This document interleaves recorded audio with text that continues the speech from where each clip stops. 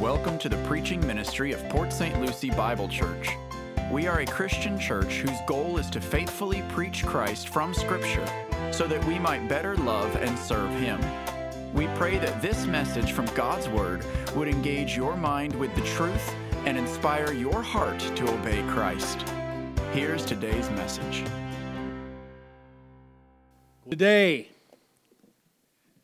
quite a message. Titled it, It's a Miracle.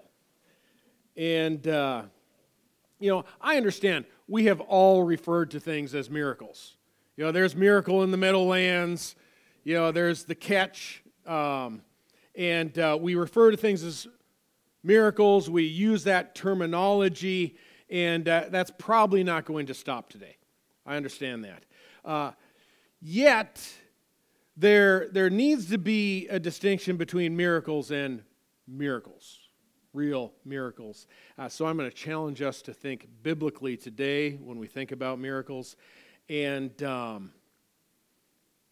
we have to ask the question as a church, are miracles still working in process today? And if so, why isn't Pastor John? Why hasn't he got some action up here? Why don't I just call up John, who broke his arm, and just lay a hand on him and make it go away like that instantaneously? Or why don't I hand off, a snake to the front row and pass it around? And, why don't we do that here? Is there something, even Christians, we can wonder to ourselves sometimes, is there something missing here? Is the Spirit missing here?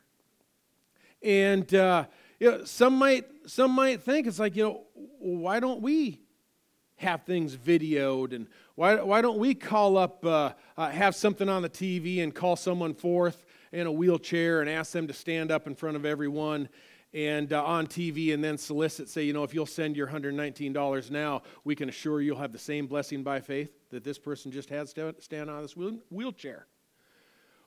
Is there something we have missed? Some people might ask. Well, I want to give you confidence today that no, there is nothing. The Spirit is here today, and we're going to learn a bit about miracles. Why is this important? One of the biggest reasons it's so important is because people of little means are being victimized all over the place, being asked to send in a portion of their Social Security check to someone who lives who knows where, and gathering into their own barns while people are suffering and being defrauded. So this is very important to speak to today. Near the end of our message last Sunday, I stated how the Holy Spirit strives to replicate in us the life of Christ. As Jesus displayed compassion for the poor, so also do Christians who are born again by His Spirit. Seen in the previous passage, people were sharing with those in need. And through exposure, really absorbing God's mighty word, we increasingly behave like Jesus. The indwelling Spirit replicates in us a moral likeness over time, and Christian maturity, our process of spiritual development, it is a incremental process, a little slower than we would like it to be, but it's incremental. The Bible calls it sanctification. In fact, that is going to be our topic this coming Wednesday evening, justification and sanctification. What do they mean? Sanctification replicates a likeness of Christ in us. Now, there are limits to that likeness, all right? Every Christian knows there are limits to the replication. For instance, we do not become divine like Jesus.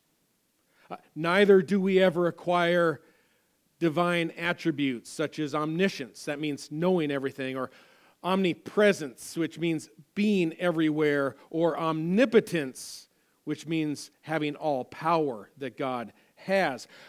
Christians also do not accept worship or glory as Christ does. So to propose that we become gods or even like a god, that is a deviation present in many cults today.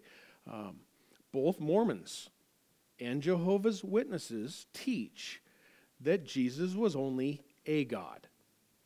He was a god, a man who became God, who then left behind a pattern. Jesus left behind a pattern, they teach, for us to become divine also that we can replicate. This is erroneous teaching. I'm just sharing with what they teach. To varying degrees, they teach Jesus did not come to save us from our sins, but to leave us a blueprint.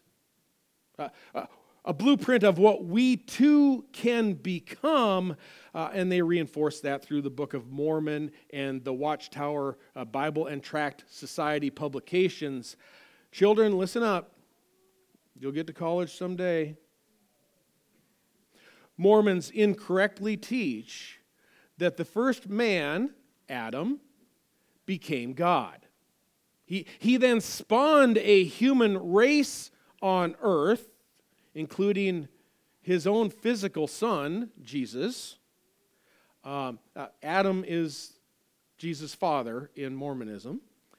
And they teach through accomplishing various works, Mormons today can also achieve God status and potentially, eventually have their own planet as well in the future where they can populate and spawn their own race as well. That's just being honest and truthful. That is what they teach and believe. Do not visit a Mormon church. That is a very deviant and dangerous cult, as are Jehovah's Witnesses. Christians never become gods. We don't replicate Jesus' deity or his divine attributes. We cannot create something out of nothing. We cannot see one another's hearts. We're not all knowing, and we do not, and we will never have the ability and power to speak things in the future into existence, or to speak future events into existence. We don't develop miraculous superhuman powers. All right, that's Marvel and the comics. That's Superman. All right, that's not Christianity, which exposes another lie that pertains to what we'll learn today. It's propagated by a now very popular little gods doctrine. It's preached in the Word of Faith movement of many Pentecostal and charismatic churches, and to varying degrees they teach if Christ did it in the Bible, then by the Holy Spirit you and I can also do anything Jesus did, if you just have enough faith. Okay? I have yet to see any of these false teachers walk on water. But this is what they teach. This too is false doctrine.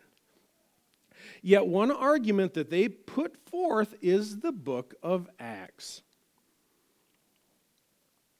We'll see, beginning in chapter 2 and verse 43, everyone kept feeling a sense of awe, and many wonders and signs were taking place through the apostles. So it wasn't, they say, only Jesus who did miracles. Miracles were performed among his apostles as well, and a small number of other early Christians also. That is true. That is true, and today we encounter one of these apostolic miracles. We need to establish, and this is my hope and purpose today, is to establish that there was a purpose for miracles, and to give a framework through which we can understand everything that we're going to see as we progress through the book of Acts, because we're going to run into a bunch of this. So we might as well ask the question right away, what were their purpose? What were they for? And Acts 3 And in verse 1, that's where we are today, it is in fact the first visible miracle performed by the apostles, or by an apostle following Pentecost. But it is not their first miracle, nor even their first successful healing. We actually learned during our study through the Gospel of Luke in the past that Jesus gave power, certain powers to certain persons while he walked the earth, including the apostles. Luke 9 verse 1 states, he called to get the 12 together, the 12 apostles. Jesus called the 12 together, and he gave them power and authority over all the demons and to heal diseases. There are a few other things we observe in that passage. They did not become gods. Jesus proactively needed to give them this power, so it wasn't something that they had. Jesus had to delegate this to them. And we also notice that the power did not continue perpetually. It was limited to a season as Christ walked the earth. And characteristics of such miracles we'll observe closely today to determine whether such miracles still occur today. What constitutes a miracle? What is their purpose? And if scriptural characteristics of a miracle are not replicated by modern day healers, are there still miracles today at all? If so, who is doing them? As we already know, Pastor John isn't doing them.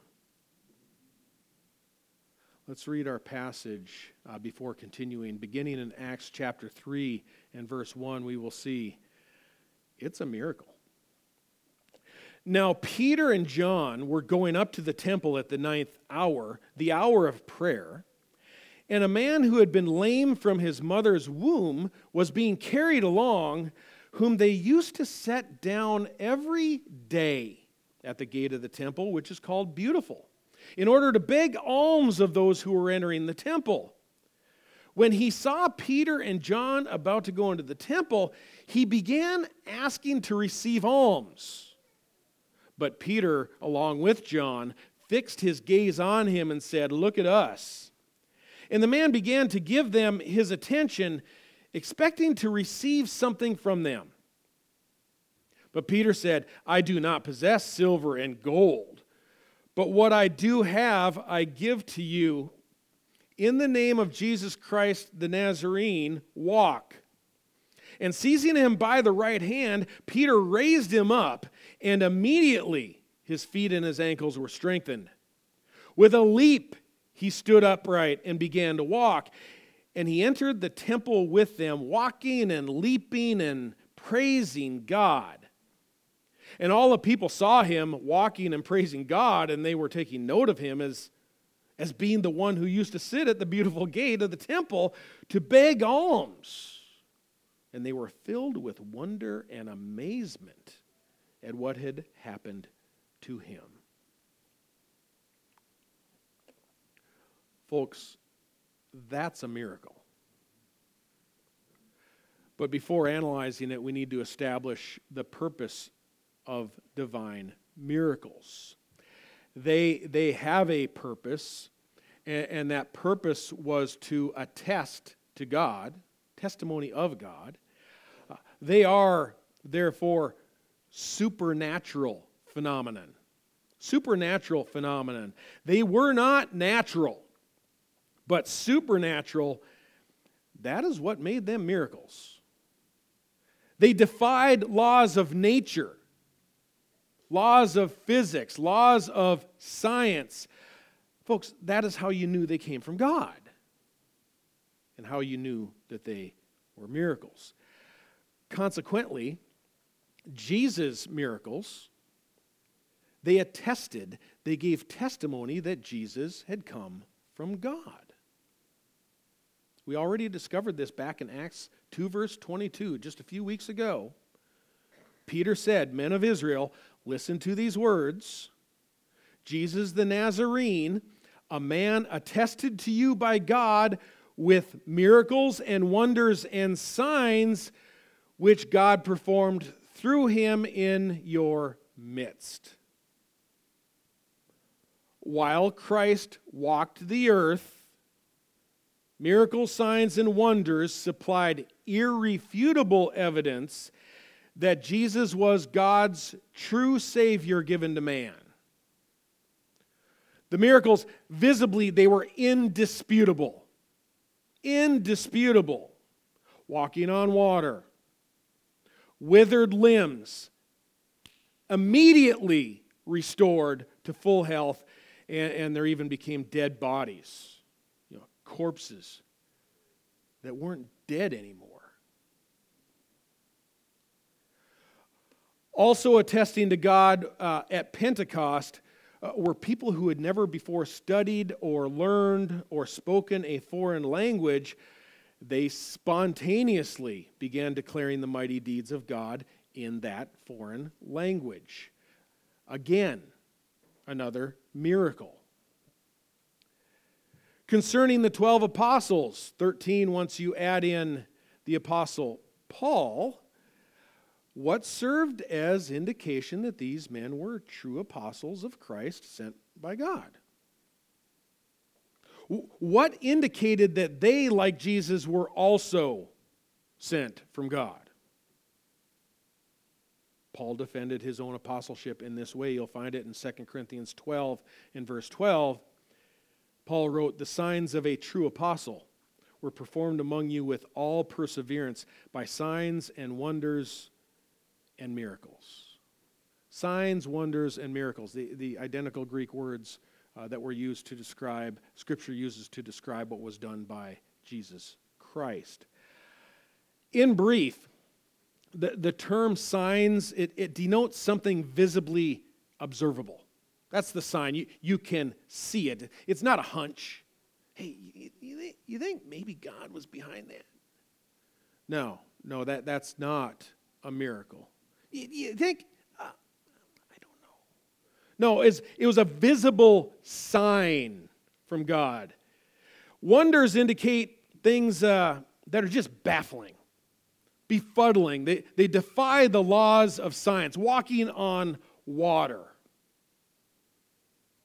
And ultimately, therefore, miracles, it's the Greek word dynamis, used in conjunction with signs and wonders.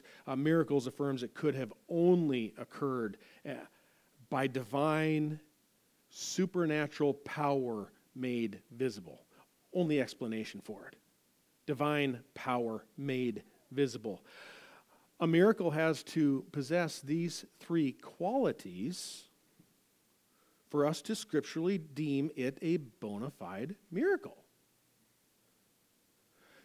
By the way, if you pull out your concordance and you find the word miracle, visible work of divine power, you'll find it does not appear often. It is not played with loosely by New Testament writers. It is not trifled with. It is used very sparingly in the New Testament. So when we say it's a miracle, it better be a miracle. It better be visible.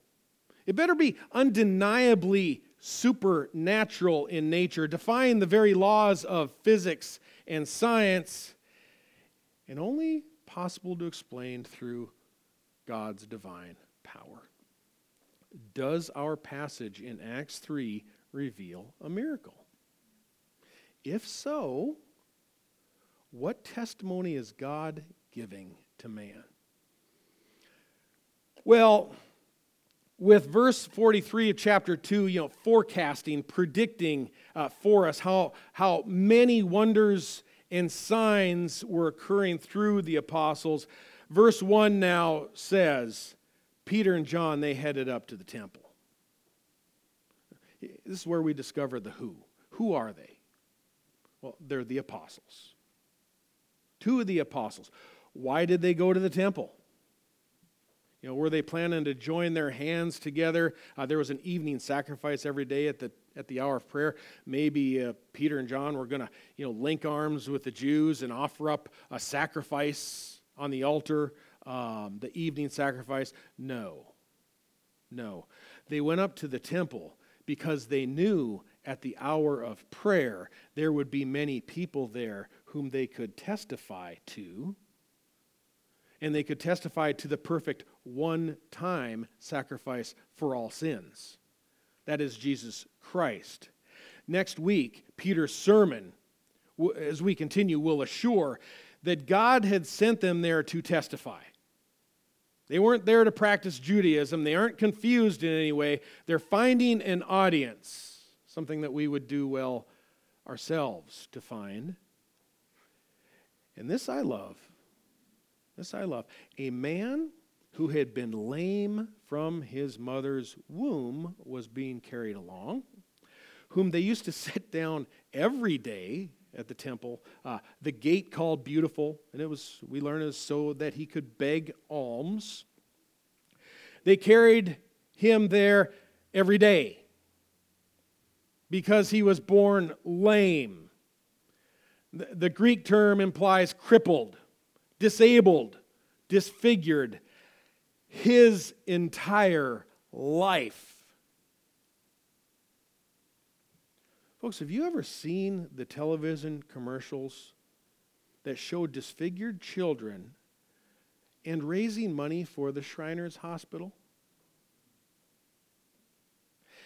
And they always show the modern apparatuses necessary to help these children even to stand. Even just to stand what they need. They're raising money.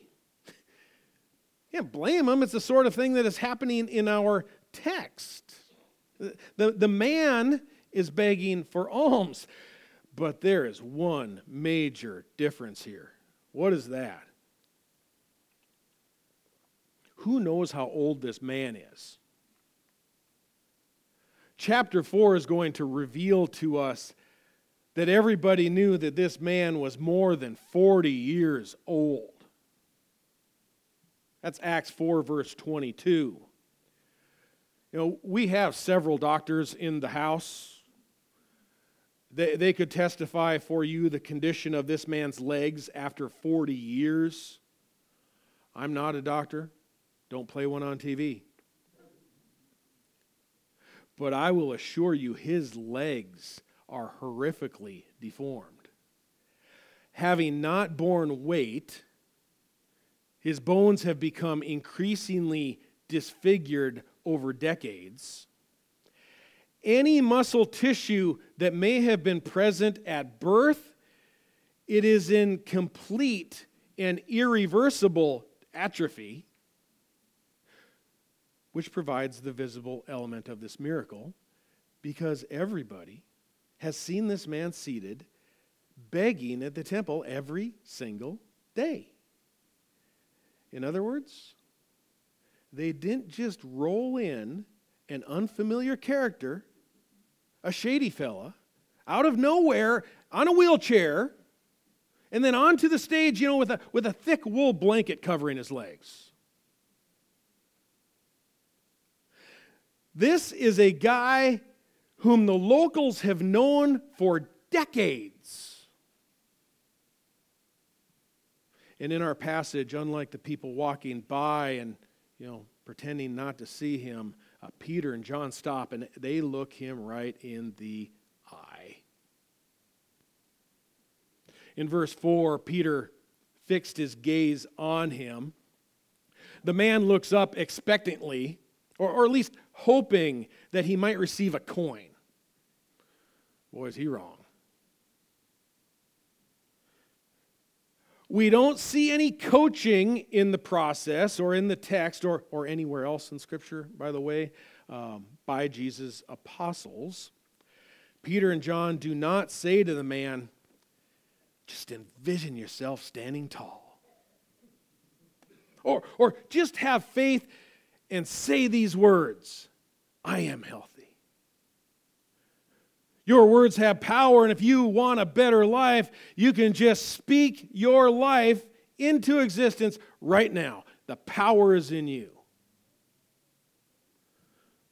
Folks, such a prescription, not even an allusion to it, ever appears in the Bible. Scripture, we must remember, has a closing exhortation in Revelation. Do not add to the words written in this book. Any proposition, reference James 4 verse 16 on this, any proposition that you can create for yourself a prosperous life by speaking positively, James describes as evil. All such boasting is evil. He says, you who say that you're going to travel to such and such a city and go there and make a profit. What does James refer to those people? You're a vapor. You're nothing but a vapor. And all your boasting is nothing but evil. Rather, you should say, if the Lord so wills, we will rise tomorrow. We'll go make a profit according to His grace and His mercy. We don't speak the future into existence. Any proposition we can create our own future is evil. To be healed, Peter did not tell this man, conceive it, believe it, and you will receive it. No, that is horrendous doctrinal error. Rather, the man, verse 3, is asking to receive alms. He's looking for a coin. He's hoping for a little bit of money. And faith in a miraculous healing is far from his mind. But Peter sees it.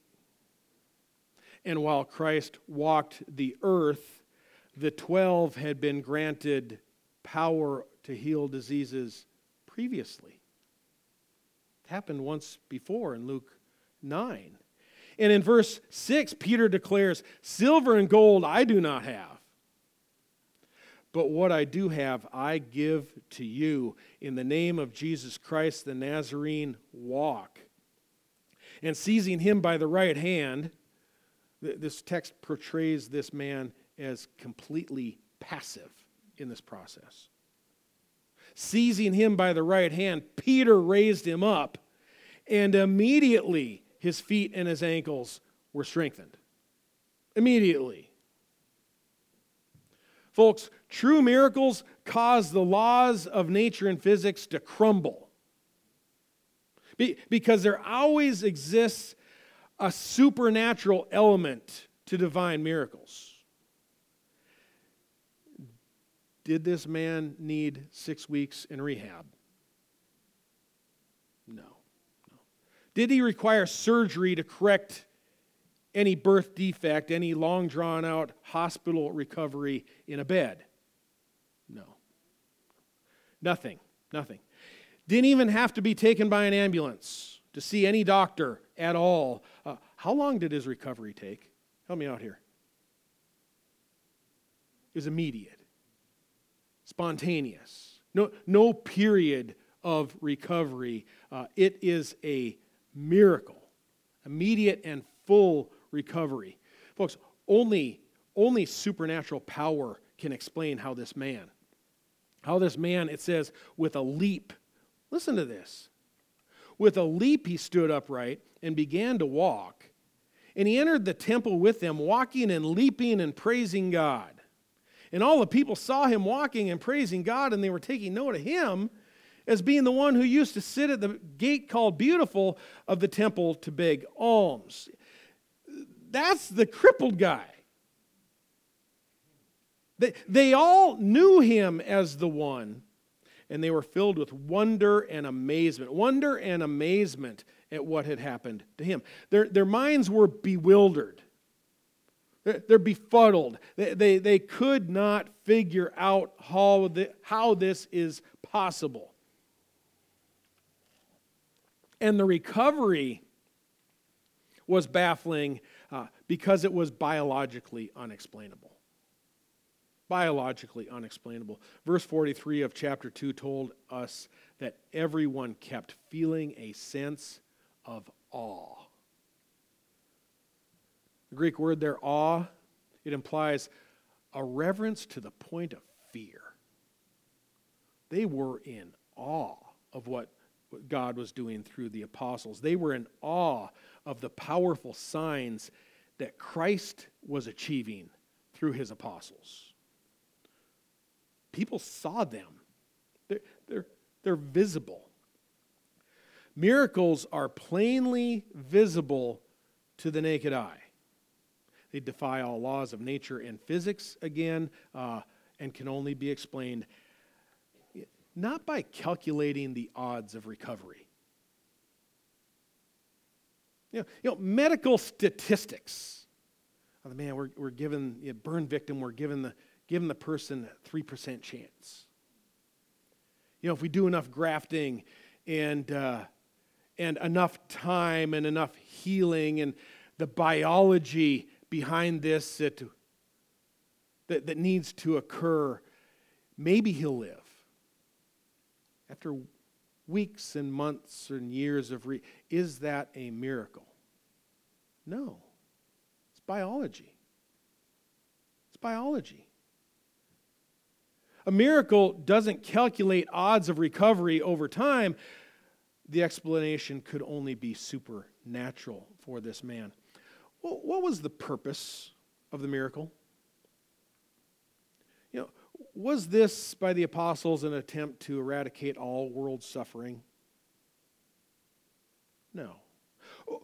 Was this miracle essential to save this man's soul? Was it evangelistic for some reason? No. We're going to find later that God did grant this man faith. But I can assure you, over 2,000 years of church history, scores of people who have remained crippled all their life have also received God's gift of faith. Miracles aren't necessary to save. Never have been.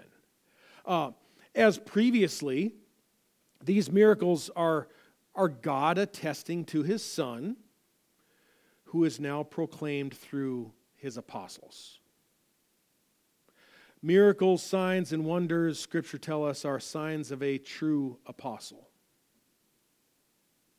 Signs validate what Israel saw and what they heard through these apostles, that it is true and that it's unmistakably sent from God. Why might that be important? Actually, why might that be supremely important in Israel at this moment? The reason is this simple. It's this simple. Israel's Messiah is no longer visible on earth because he is already ascended to the right hand of God to reign on high. And Peter had just revealed, or rather he had just preached in chapter 2, that Christ has fulfilled what God had sworn to David with an oath to seat one of his descendants on his throne. So Peter's saying Christ is seated on David's throne. And he says, let all the house of Israel know for certain that God has made him both Lord and Christ, this Jesus whom you crucified. So Peter has declared, your king, the Christ, is seated on David's throne. He now reigns from on high. That's the declaration that has been made. It's not hard to imagine how Israel's religious leaders would have reacted to such a preposterous claim. They would have reacted very sarcastically, I am sure. They'd say, show me. A king? Where? We don't see any king. We sure don't see him reigning or sitting on any throne. Peter, have you taken your medications today? They'd say, "You're a loon. You and your whole group of 12 over there, you've lost it. You're loony." They just would quickly discredit everyone who's claiming that Christ is reigning on high. They would have never accepted it. But Peter's not a loon.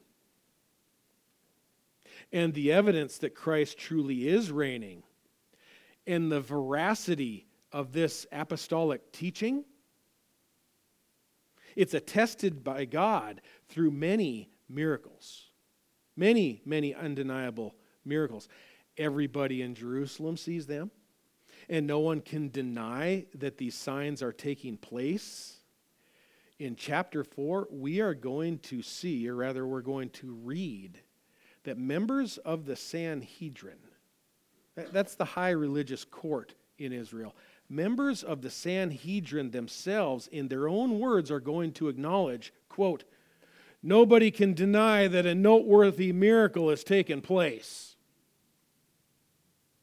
There's no escaping it. There's no getting away from it. Nobody can deny it. It's not like somebody has recovered from the flu over a long period of time. Noteworthy miracles have been taking place.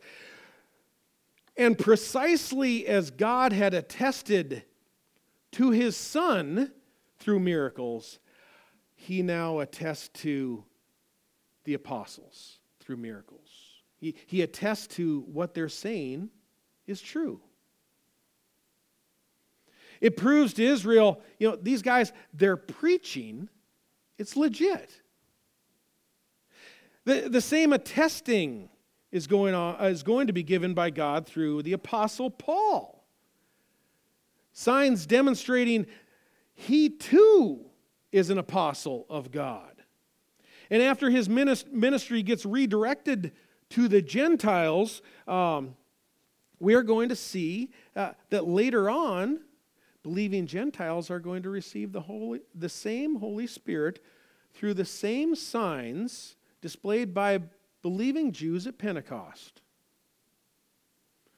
Cornelius and his household are likewise, just like the Jews at Pentecost, Cornelius and his household are going to miraculously speak in unlearned foreign languages once Peter visits them.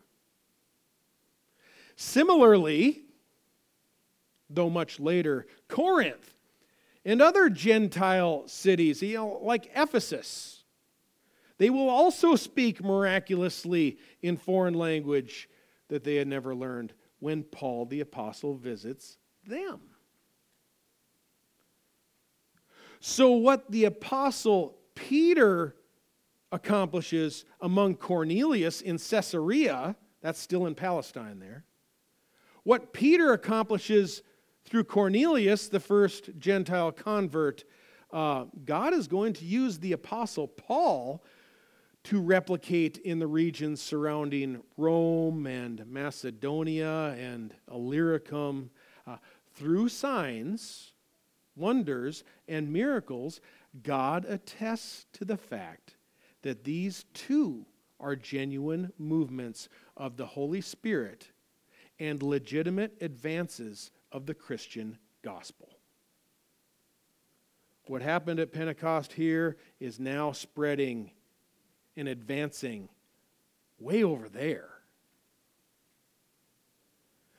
During our scripture reading in Romans chapter 15 and verse 18, Paul wrote, quote, "For I will not presume to speak of anything except what Christ has accomplished through me, resulting in the obedience of the Gentiles by word and deed, in the power of signs and wonders, in the power of the Spirit, so that from Jerusalem and round about as far as Illyricum I have fully preached the gospel of Christ."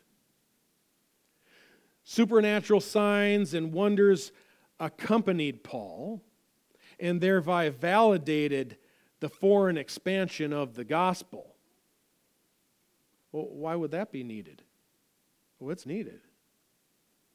As you may remember, ethnic Jews, they were the first believers at Pentecost. In the Jerusalem church, Jews were the first Christians. They berated Peter for taking the gospel to a Gentile, for going to Cornelius. This is because they initially thought the new covenant was very much like the old, in that a Gentile would need to first become a Jewish convert, a proselyte by circumcision, before he would be accepted by Christ. That's what they had concluded at first. Jewish Christians had mistakenly believed that the new covenant, like the old, remained primarily Israel. If a Gentile were to believe, as in the Old Testament, Ruth and others, if a Gentile were to believe, they believed that he would have to convert to Judaism before he could be a Christian. Peter's going to Cornelius showed that there was Gentile inclusion. But full inclusion of the Gentiles was not understood until after Paul and Barnabas returned to Antioch after their first missionary journey to Asia Minor. In Acts 15, verse 3, we see Paul and Barnabas reported with detail a massive conversion of scores of Gentiles. Boy, that caused a panic. That caused a spectacle. No, actually, that called a meeting. They had a church meeting. Everybody know what that meeting's called? It's called the Jerusalem Council. It was the first big church meeting. The question at the meeting: would Gentiles need to become Jews through circumcision before they would be embraced as Christian brothers under the new covenant? In the book of Galatians, Paul writes that he, along with a Gentile partner that he had named Titus, he said, we didn't even yield for an hour. That's Galatians 2, verse 5. They insisted Gentiles do not need to become Jews to accept Christ. And what served as the basis for the Apostle Peter's ruling? This is in Jerusalem now. Everybody's together. Peter gave the ruling. What was the basis for his ruling? What was the evidence? It was miracles. It was miracles. Acts 15 tells us, after there had been much debate, Peter stood up and said to them, "Brethren, you know that in the early days God made a choice among you, that by my mouth the Gentiles would hear the word of the gospel and believe." Speaking of Cornelius. "And God, who knows the heart, testified to them, giving them the Holy Spirit just as he also did us." He's speaking of Pentecost. "And he made no distinction between us and them, cleansing their hearts by faith. Now therefore," asked Peter, "why do you put God to the test by placing upon the neck of the disciples a yoke which neither our fathers nor we have been able to bear? But we believe that we are saved through the grace of the Lord Jesus in the same way as they are also." Peter says, Jew, Gentile, grace of the Lord Jesus. Boy, aren't you glad?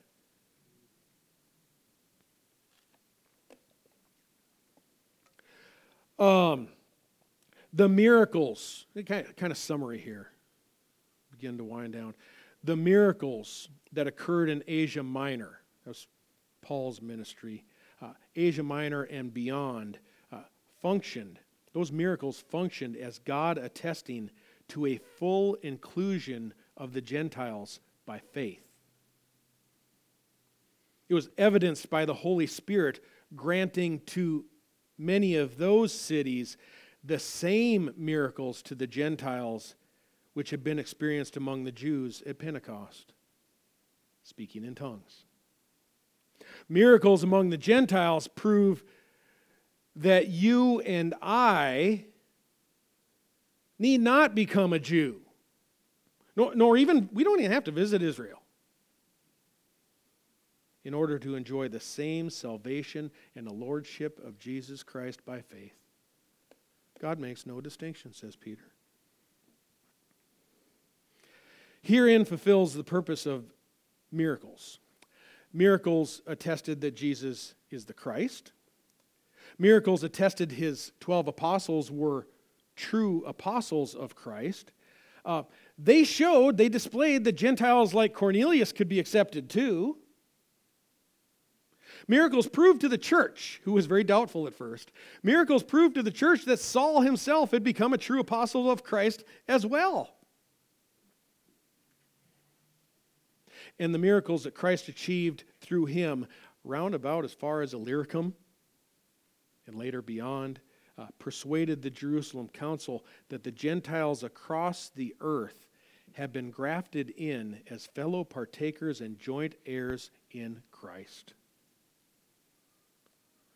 This fulfills the purpose, at least the primary overarching purpose of miracles in the early church, to validate true apostles from false and to document for the church who was wondering about these things, and to document for the early church the legitimate expansion of the gospel from Jerusalem to Judea to Samaria and even to the ends of the earth. And afterward, once this age of the apostles and the canon of Scripture both closed, around 95 AD, after they were both closed, all historical evidence shows that visible signs, baffling wonders, supernatural divine miracles ceased. Cessation, it has been the consistent testimony of the church from the earliest writings of church fathers, Clement of Rome, Augustine, Athanasius, Luther, Calvin, Knox. Once the canon of Scripture was complete and the natural lives of the 13 apostles had expired, once the gospel had gone forth to the ends of the earth, miracles no longer had a function. They're not necessary. Today, listen to this. This is how unnecessary they are. Today, signs and wonders are not a mechanism for anybody to be saved, as true Christians are taught to walk by faith and not by sight. 2 Corinthians 5:7. Hebrews 11, verse 1 defines, quote, faith as the assurance of things hoped for, the conviction of things not seen. For it is by it that men of old gained approval.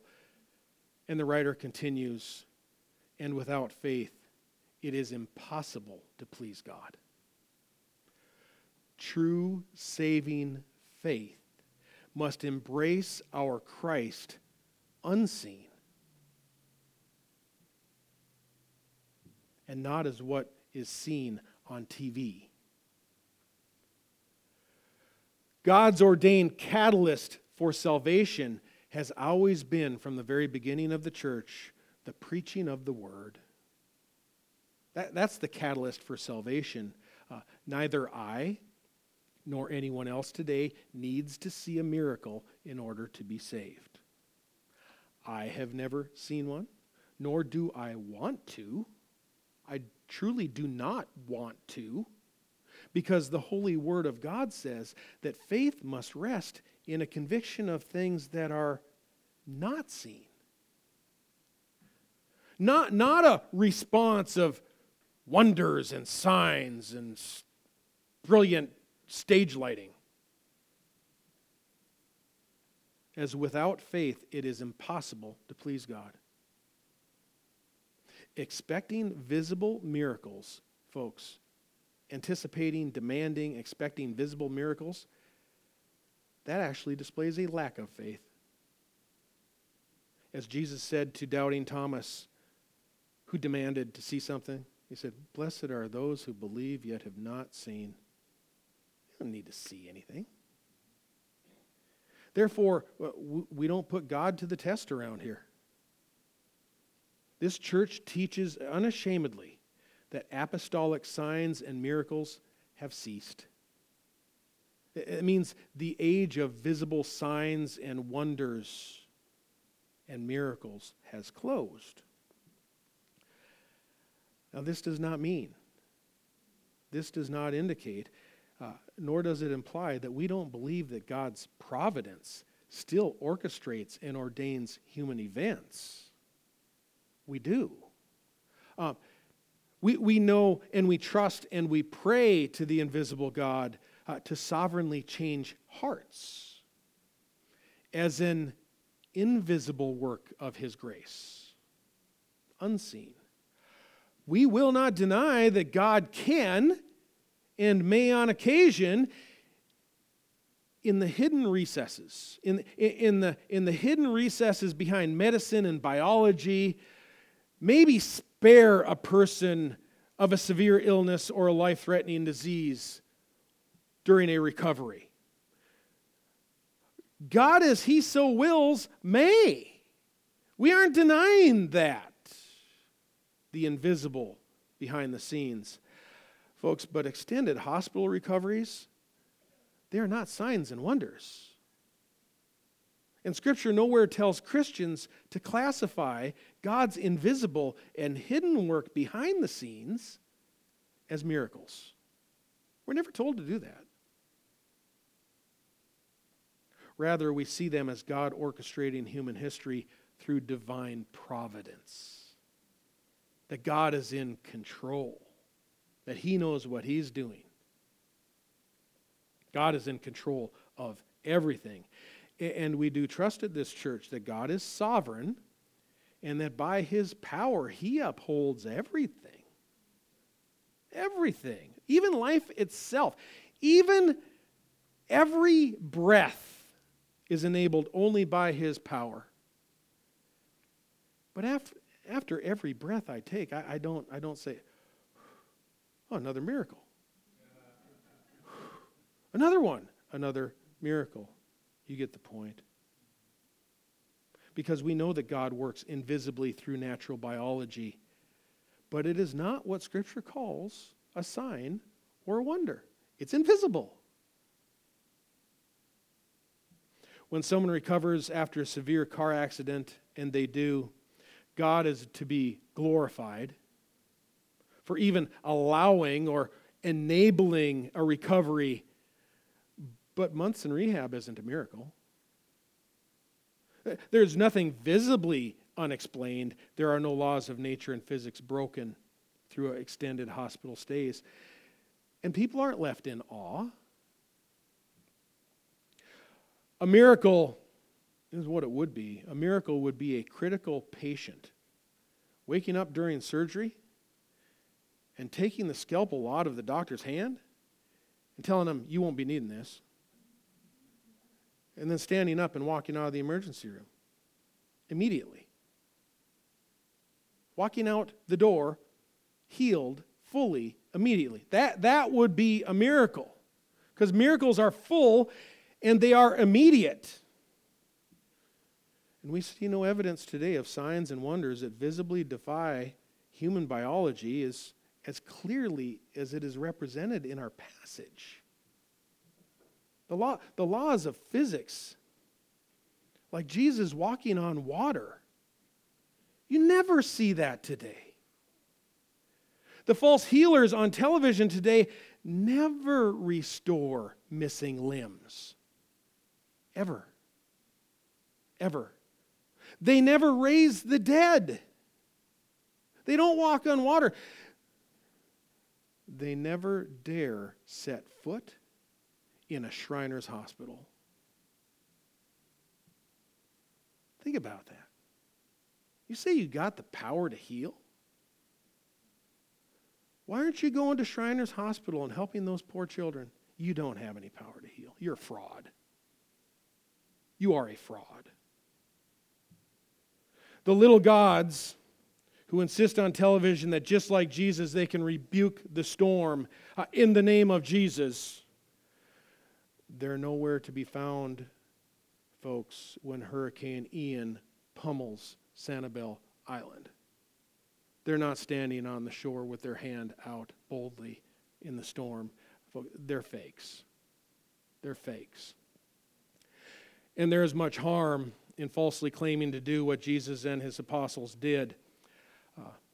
Jesus is our God and Savior. He's God of the universe. He's creator of the universe, about whom God the Father attests in Scripture.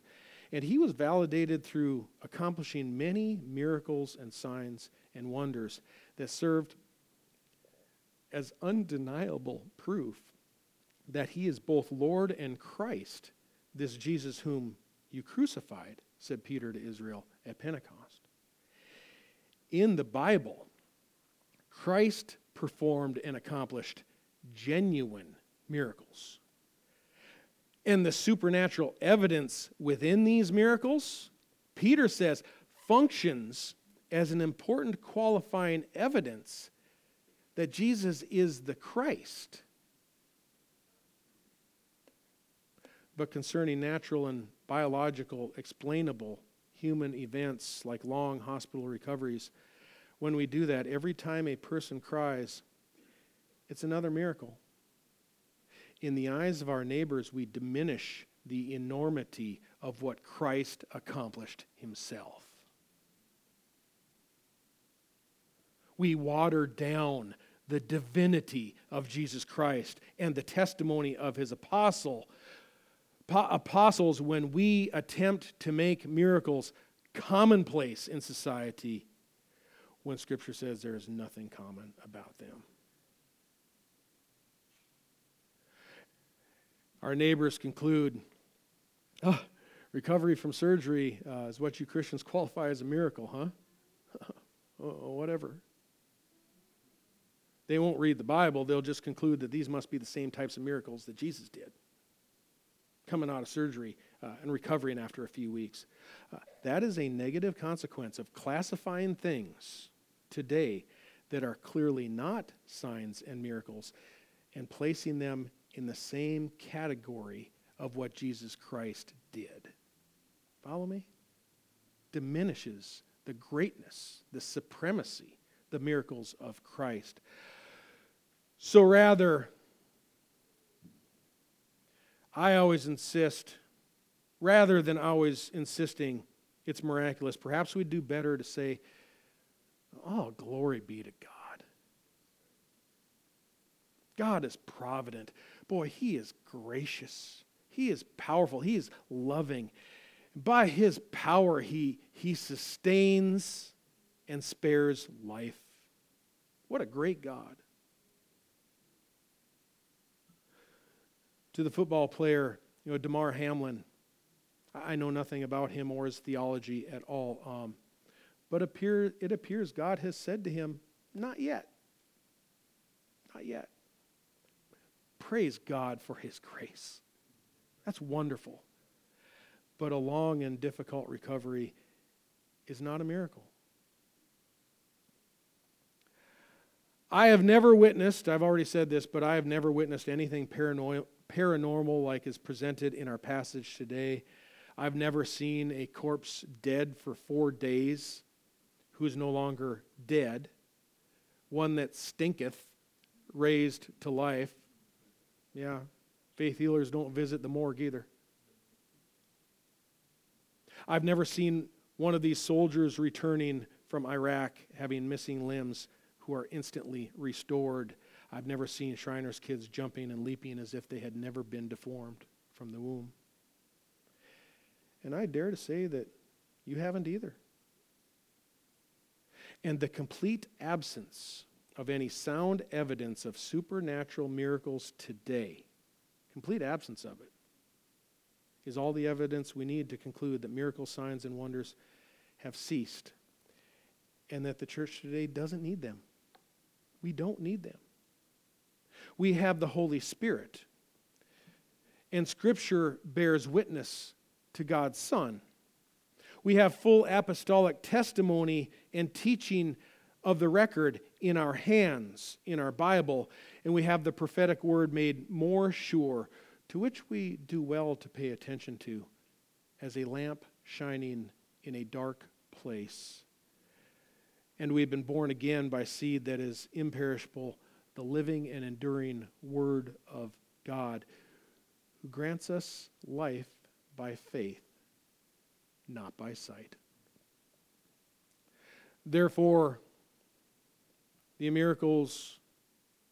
miracles will be visible throughout most of the book of Acts. They will serve to validate the ministries of true apostles. Christians, though, do not seek signs, wonders, or miracles on Sunday morning, hoping for some reassurance that God is still working visibly through us. We walk by faith and not by sight, completely satisfied in knowing that the Bible assures that God prefers to work invisibly through us, accomplishing your sanctification and the building of His kingdom, replicating an image of His Son in you.